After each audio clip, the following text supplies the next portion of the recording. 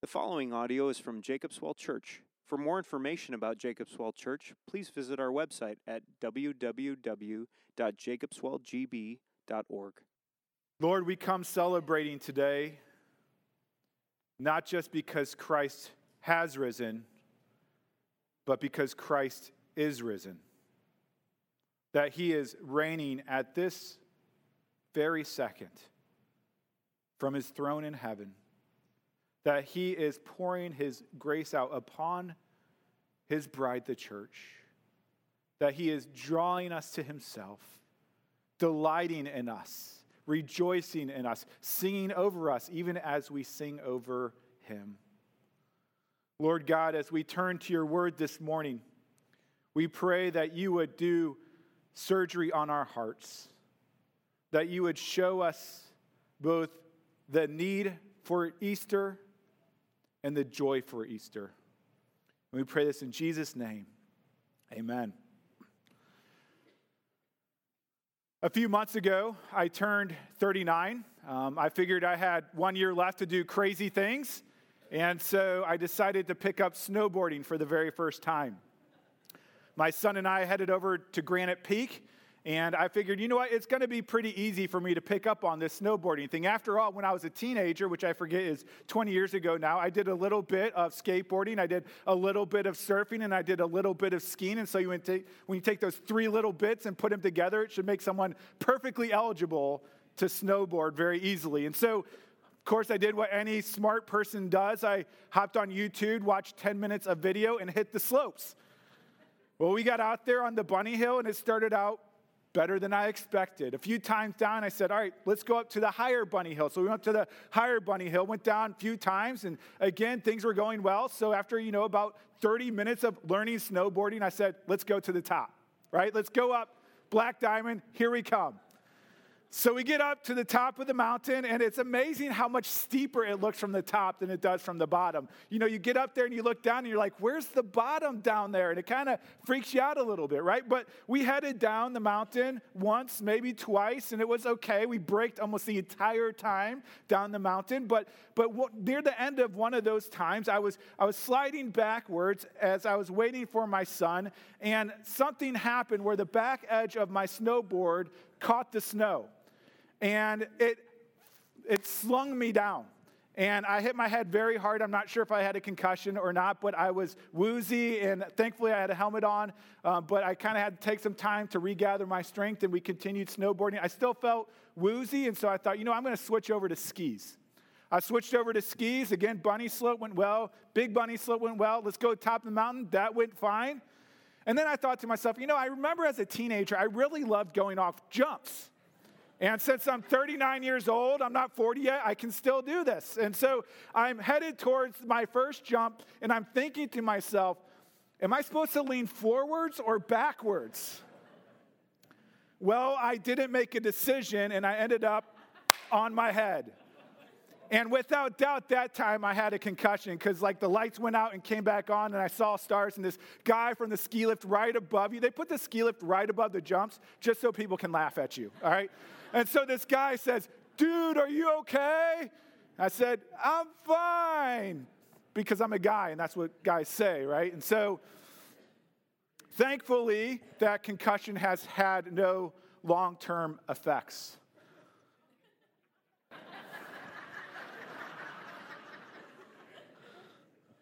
I guess it's debatable. We often, or I should just start with myself, I often overestimate my abilities. I overestimate my prospect in doing certain things.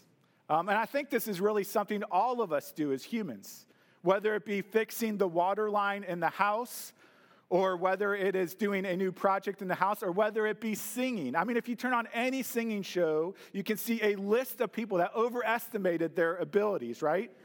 And there are always consequences to our overestimations, whether it be a concussion or whether it be global and forever humiliation on YouTube, right? But there are consequences to our overestimations. And our overestimations of our abilities is not only limited to our physical contributions, but also our spiritual contributions.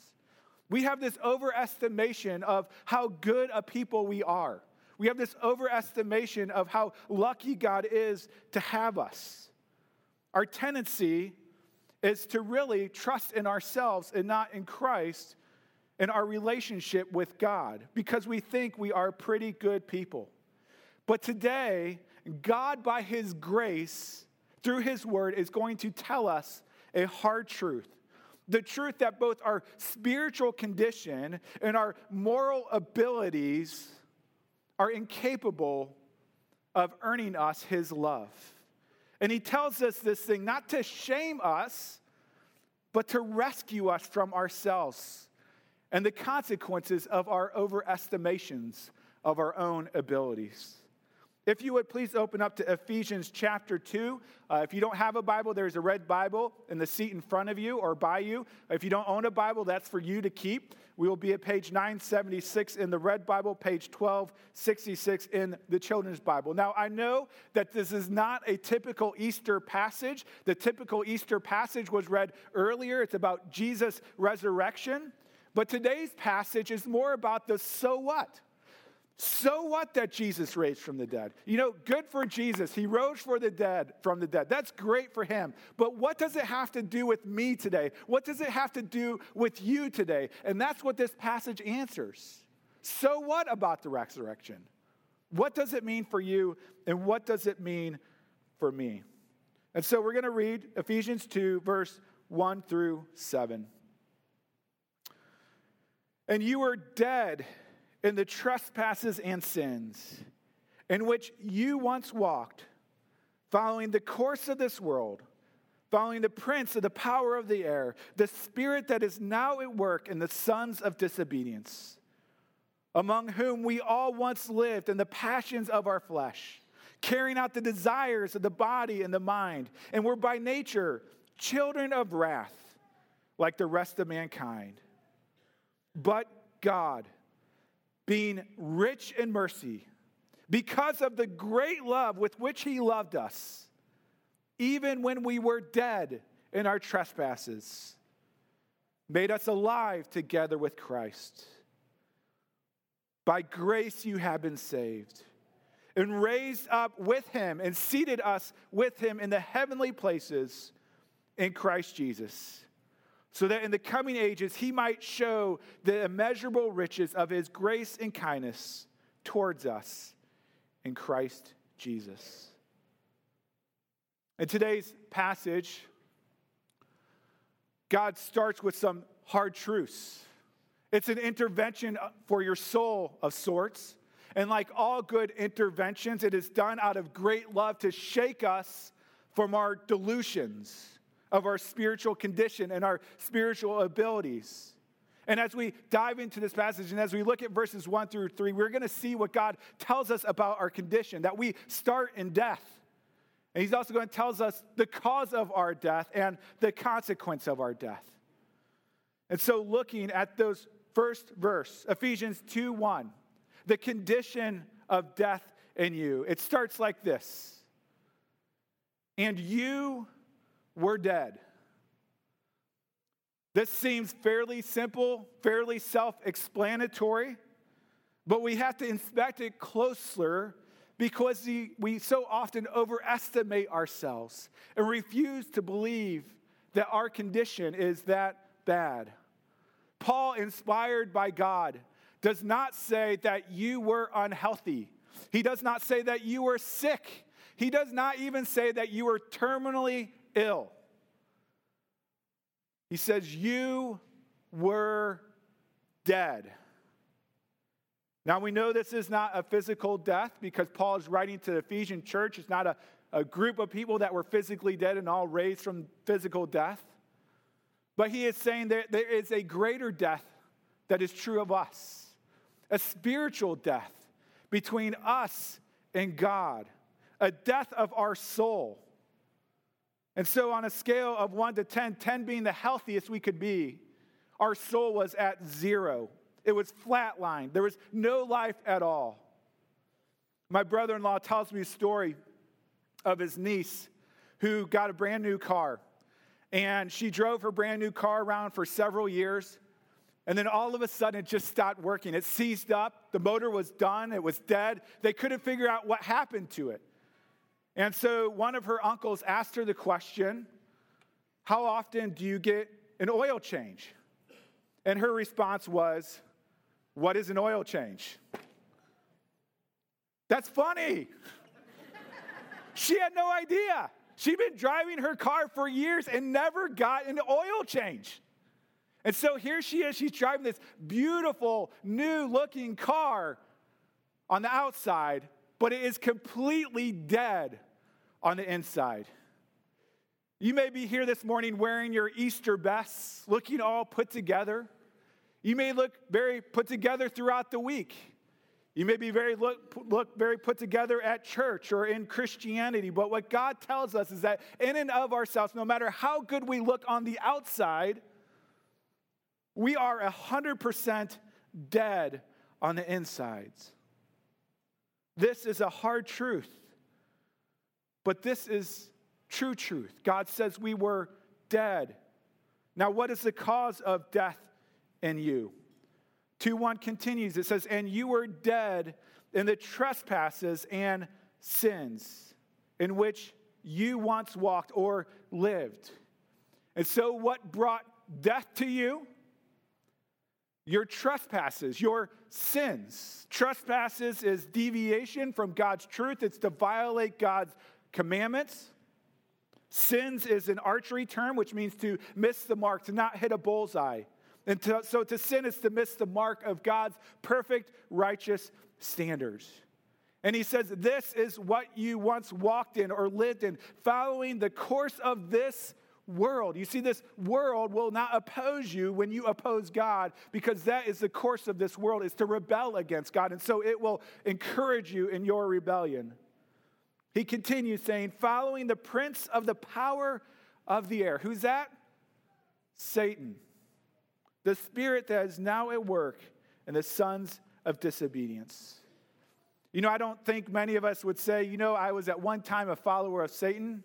Most of us would not say that.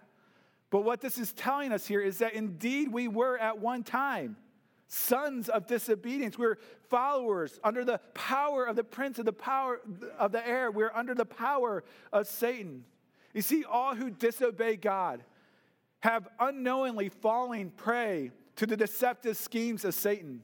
You know, ever since the beginning, Satan has been slyly and covertly encouraging us to question God's goodness and to defy his commands. You remember in the garden, he comes to Eve and he says, did God actually say you shall not eat of any tree of the garden? You see, this was so sly, so clever, because he just changed one word. You see, God said, do not eat from this one tree, but you can eat from any other tree. And Satan slyly changes it and said, did God say you may not eat from any tree? He made God seem oppressive. He caused him to question God's goodness and God's command. And of course, they ate the forbidden fruit. God was deemed not good, and so they disobeyed. Satan continues to subtly lie to us and draw us into places that rebel against God. He'll say, drink this and your pain will go away. Look at this and your heart will be satisfied. Shame this person and you will exalt your own moral righteousness.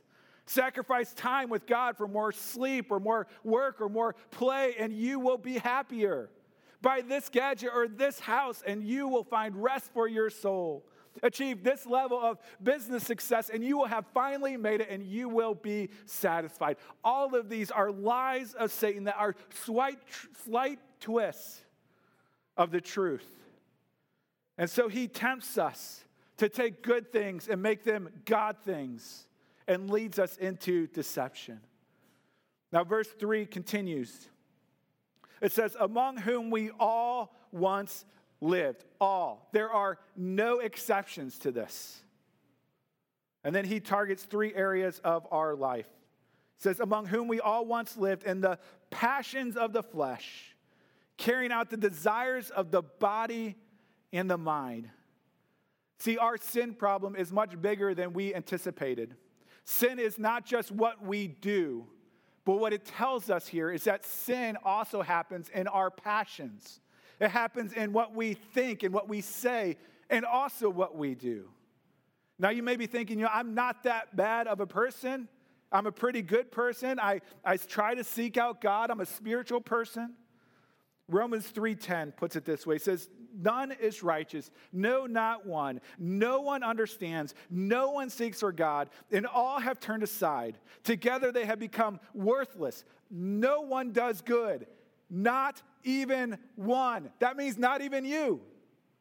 You see, the reason we are dead is not because of the world out there, but it's because of the person in here. The reason we are spiritually dead is because we have fallen for the schemes of Satan, because our hearts are prone towards sin. There is a newspaper editorial that asks this question: what's wrong with the world? There was a flood of responses, and G.K. Chesterton, who was a theologian and a philosopher, would read these responses to this question, and they were long-winded. And so G.K. Chesterton finally decided, I'm going to respond to this question. So in response to the question, what's wrong with the world? He wrote this: Dear sirs, I am sincerely yours, G.K. Chesterton. Can you own this today? Can you own your own sin, your own guilt, your own shame?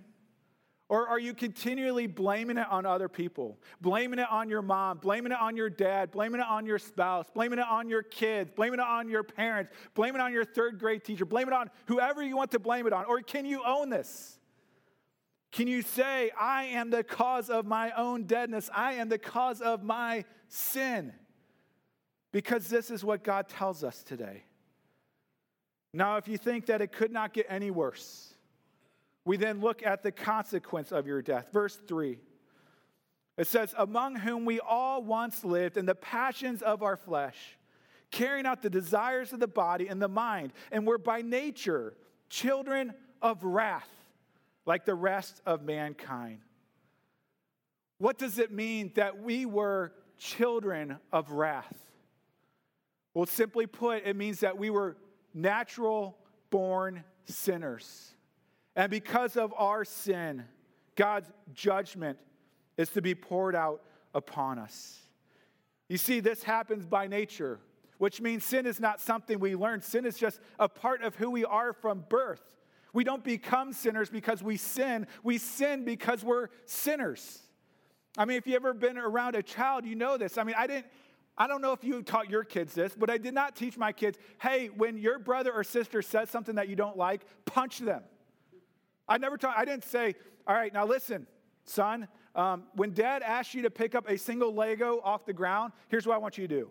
I want you to fall on the ground and scream like I cut off a part of your body, right? I don't teach my kids that. Nor do I teach them, hey, like when it's bedtime, just pretend like you're paralyzed. I don't teach them that.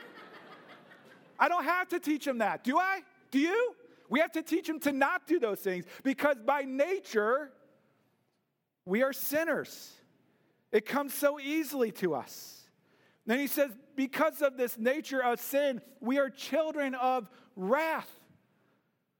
We are children of God's just judgment. You see, God is not impartial towards your sin.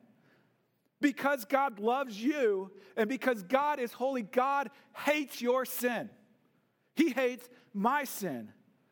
And God, because of his justice, must punish every single one of your sins. And he punishes it with his wrath. Now, I know the topic of God's wrath and hell is one that we often shy away from, but it's not one that Jesus or the Bible shies away from. James Montgomery Boyce points out that the worldly mind does not take God's wrath seriously because it does not take sin seriously. Yet if sin is as bad as the Bible declares it to be, nothing is more just or reasonable than that the wrath of a holy God should rise against it. Romans 2:8 says, but for those who are self-seeking and do not obey the truth, but obey unrighteousness. Anyone else here guilty of this? Says there will be wrath and fury. God is not apathetic towards your sin. He cannot just let it go because he would stop to be just. But God must punish every one of your sins without exception. So let's review. the condition of your death. You were a natural-born sinner, dead in your sin, dead because of your own rebellion against God. The cause of death is because of your transgressions. And the consequence of your death is the wrath of God for all eternity. And now here's the most scariest part of this whole thing, is there is nothing you can do about it. Not a single thing can you do about your spiritual deadness. There's nothing you can do about your slavery to sin, and there's nothing you can do about the coming wrath of God. There is nothing you can do, absolutely nothing. Now, I know you may be thinking, honey, we should have picked a different church this morning.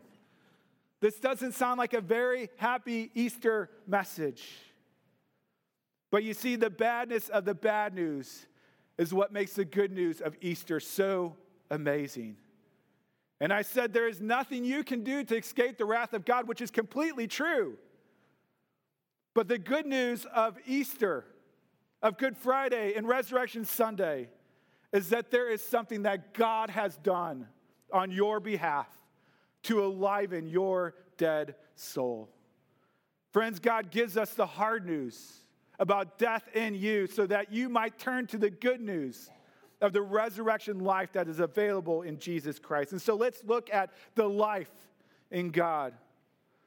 Before we go into verse 4, just a reminder that it said it is in you that you are dead, sinful, and a child of wrath, and there's nothing you can do about it. But then verse 4, these first two words of verse 4 is a watershed moment. Two of the most beautiful words in all of human history. Verse 4 starts like this. But God. You see how verse 1 starts? And you. And then there's this trail of brokenness and destruction and grieving. But then comes verse 4. The good news of the gospel. But God. Dr. Martin Lloyd-Jones says, these two words, in and of themselves, in a sense, contains the whole of the gospel. James Boyce says, may I put it quite simply, if you understand these two words, but God, they will save your soul. If you recall them daily and live by them, they will transform your life completely. You have probably heard the saying, God helps those who help themselves. Nowhere in the Bible, praise Jesus, because if God only helps those that help themselves, then dead people are in a whole lot of trouble, aren't they? You ever see a dead person give themselves CPR or a dead person take themselves to get resuscitated? Dead people can't do anything. And so the good news of Easter is not that God helps those who helps themselves, but that God helps us in our deadness and makes us alive in Jesus Christ. I don't know if you noticed, but if you look in your bulletin, you'll see there's kind of a mirror of subpoints. They're in different orders, but it talks about the condition and the cause and the consequence of life and death. And so if we compare the cause of death and the cause of life, we can see the contrast. The cause of death in verse 1 is you, but the cause of life is God. That's why but God are such sweet words for our soul. Now it goes on to tell us about this God. It tells us what he has done, what he is like. It tells us the cause of life in you. Verse 4 says, but God being rich in mercy. Mercy is the pity of God, the kindness of God towards sinful, undeserving men. But God being rich in mercy because of the great love with which he loved us. Did you know it is God's love for you that sent Jesus to earth on a rescue mission? It is God's love for you that allowed Jesus to be spat upon by people that he created. It is God's love for you that held Christ to the cross until he died. It is God's love for you that raised him from the dead to give you newness of life. It is God's love for you that focused his mercy in his grace and his eyes upon you to enliven your soul. And so just to be very clear about the cause of life in you, it is not your love for God that enlivens your soul. It is God's love for you. For God so loved the world that he gave his one and only Son, that whoever believes in him should not perish but have eternal life. We love because he first loved us. Now, Christian, let me ask you, when did God first love you? Did he love you when you started to clean yourself up? When your good works started to outweigh your bad works? That could never happen. Did God love you when you started to love him? Verse 4. But God, being rich in mercy, because of the great love with which he loved us, even when, or while we were dead in our trespasses, made us alive together with Christ. God loved you when you were a spiritual carcass, having nothing to contribute to your salvation. He loved you when you were rotting away. And he brought you life, which we'll talk more about in a little bit, what it means to be alive. But I want you to see, and I want you to hear in this, why God loves you, why God pours his love upon you. And it's so critical to understand that God did not love you because of anything desirous in you or because your moral performance, but God loved you for one simple reason. God loved you because he loved you. He loves you because he loves you. My older boys are now in competitive basketball, and there's a lot of pressure to perform and to do well. And so it's difficult when they don't, when they have a bad game or when they perceive they have a bad game. And they're kind of hard on themselves at times, and they start to value their worth like all of us do. And so one time I was driving home with one of my sons who was greatly discouraged by the way that he had practiced that night. And we're driving home in the car, and I start to ask him these questions. I say, how much does your daddy love you? And he says, a lot. And I say, a little bit a lot or a lot a lot? And he goes, a lot a lot. This is actually a conversation we have almost every day. But then we went into new territory. I said, does your daddy love you more when you have a good game? No. Does he love you less when you have a bad game? No. I said, why does your daddy love you? Because I'm his son. That's right. And tell me, when will you stop being my son? Never. When can you sin so much that I will disown you and you will no longer be my child? Never. And so when will daddy stop loving you? Never. And then my final question, who loves you more, daddy or God? God does. That's so hard to believe. You know, I don't love my kids because they're handsome or because they're good at sports or because they're fun to hang out with. All those things are true. I love my kids because I love them, because they're mine, which means nothing can separate them from my love. And if I, an evil and selfish father, can show my children some form of unconditional love, how much more can a perfect, holy, loving God unconditionally love you?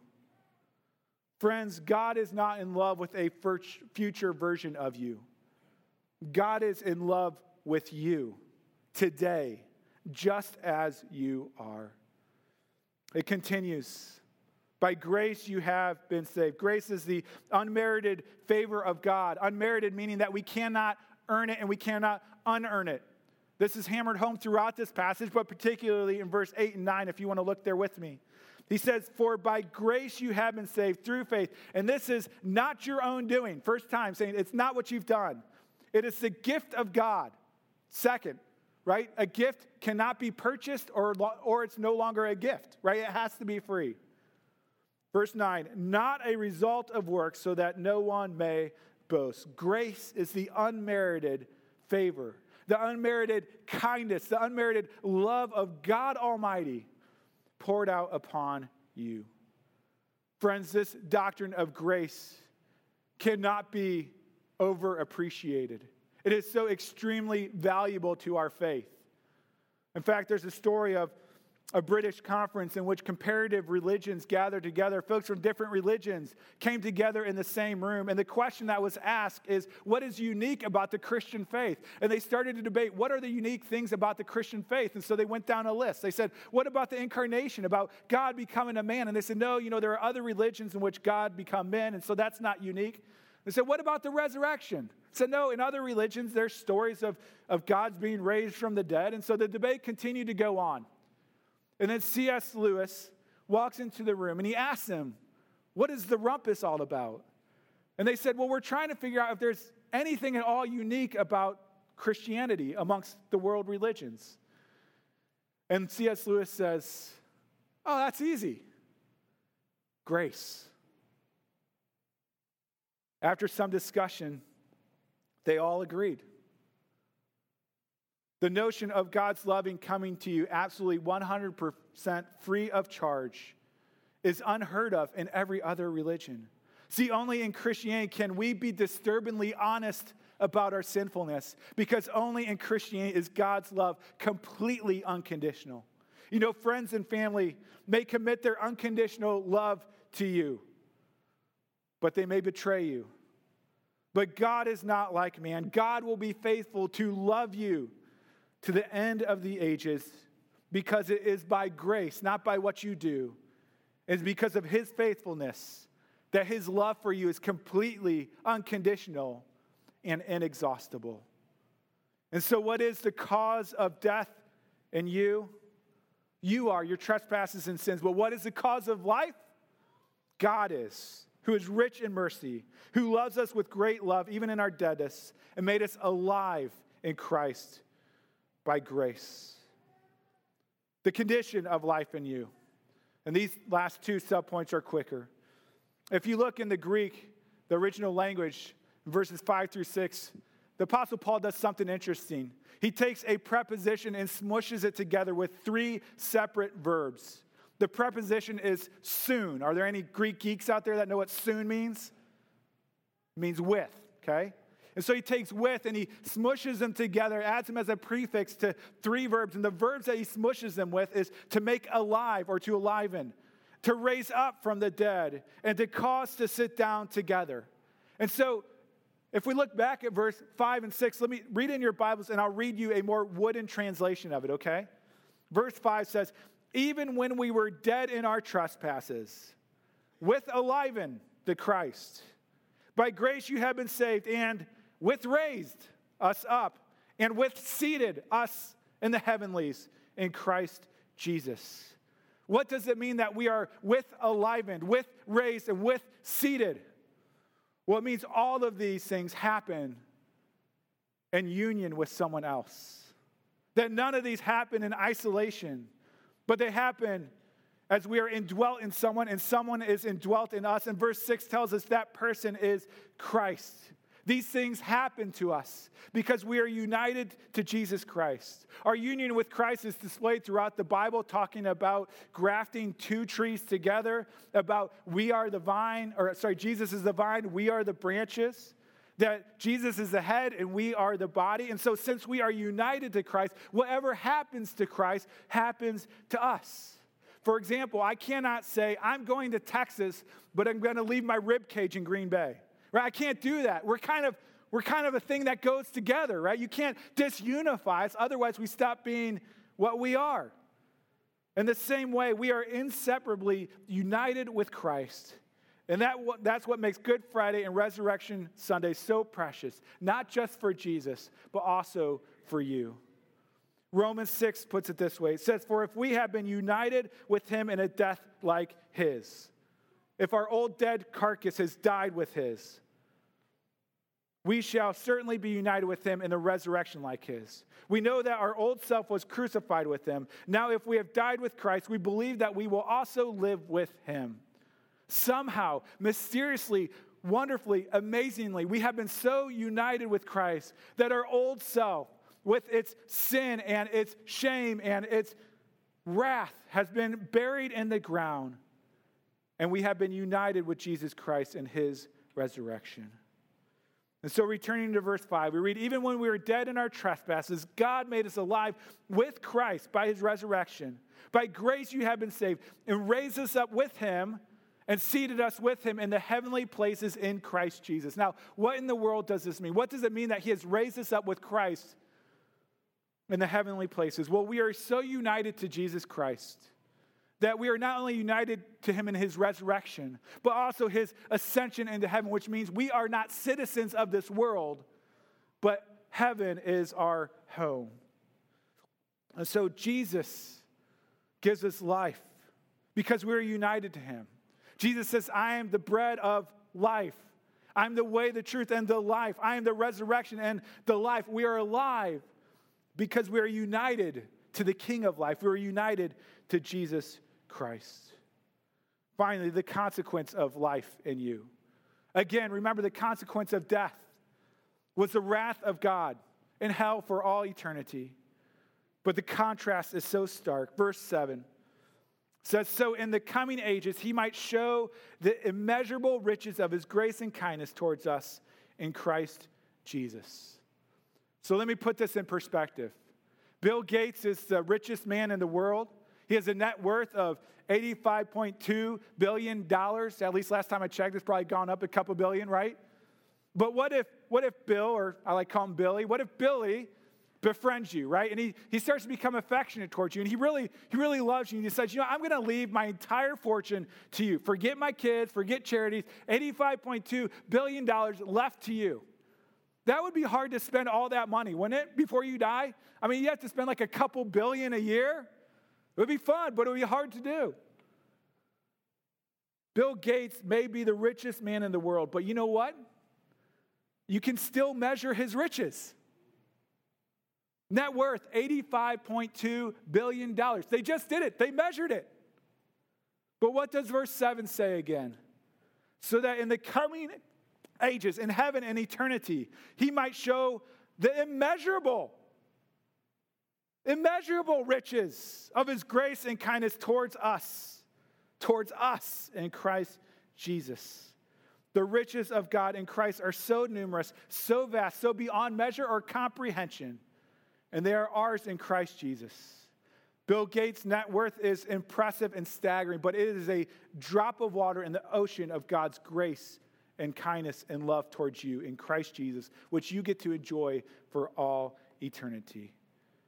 And that's why we sing in Amazing Grace. When we've been there 10,000 years, bright, shining as the sun, we will have no less days, not one, to sing God's praise than when we'd first begun.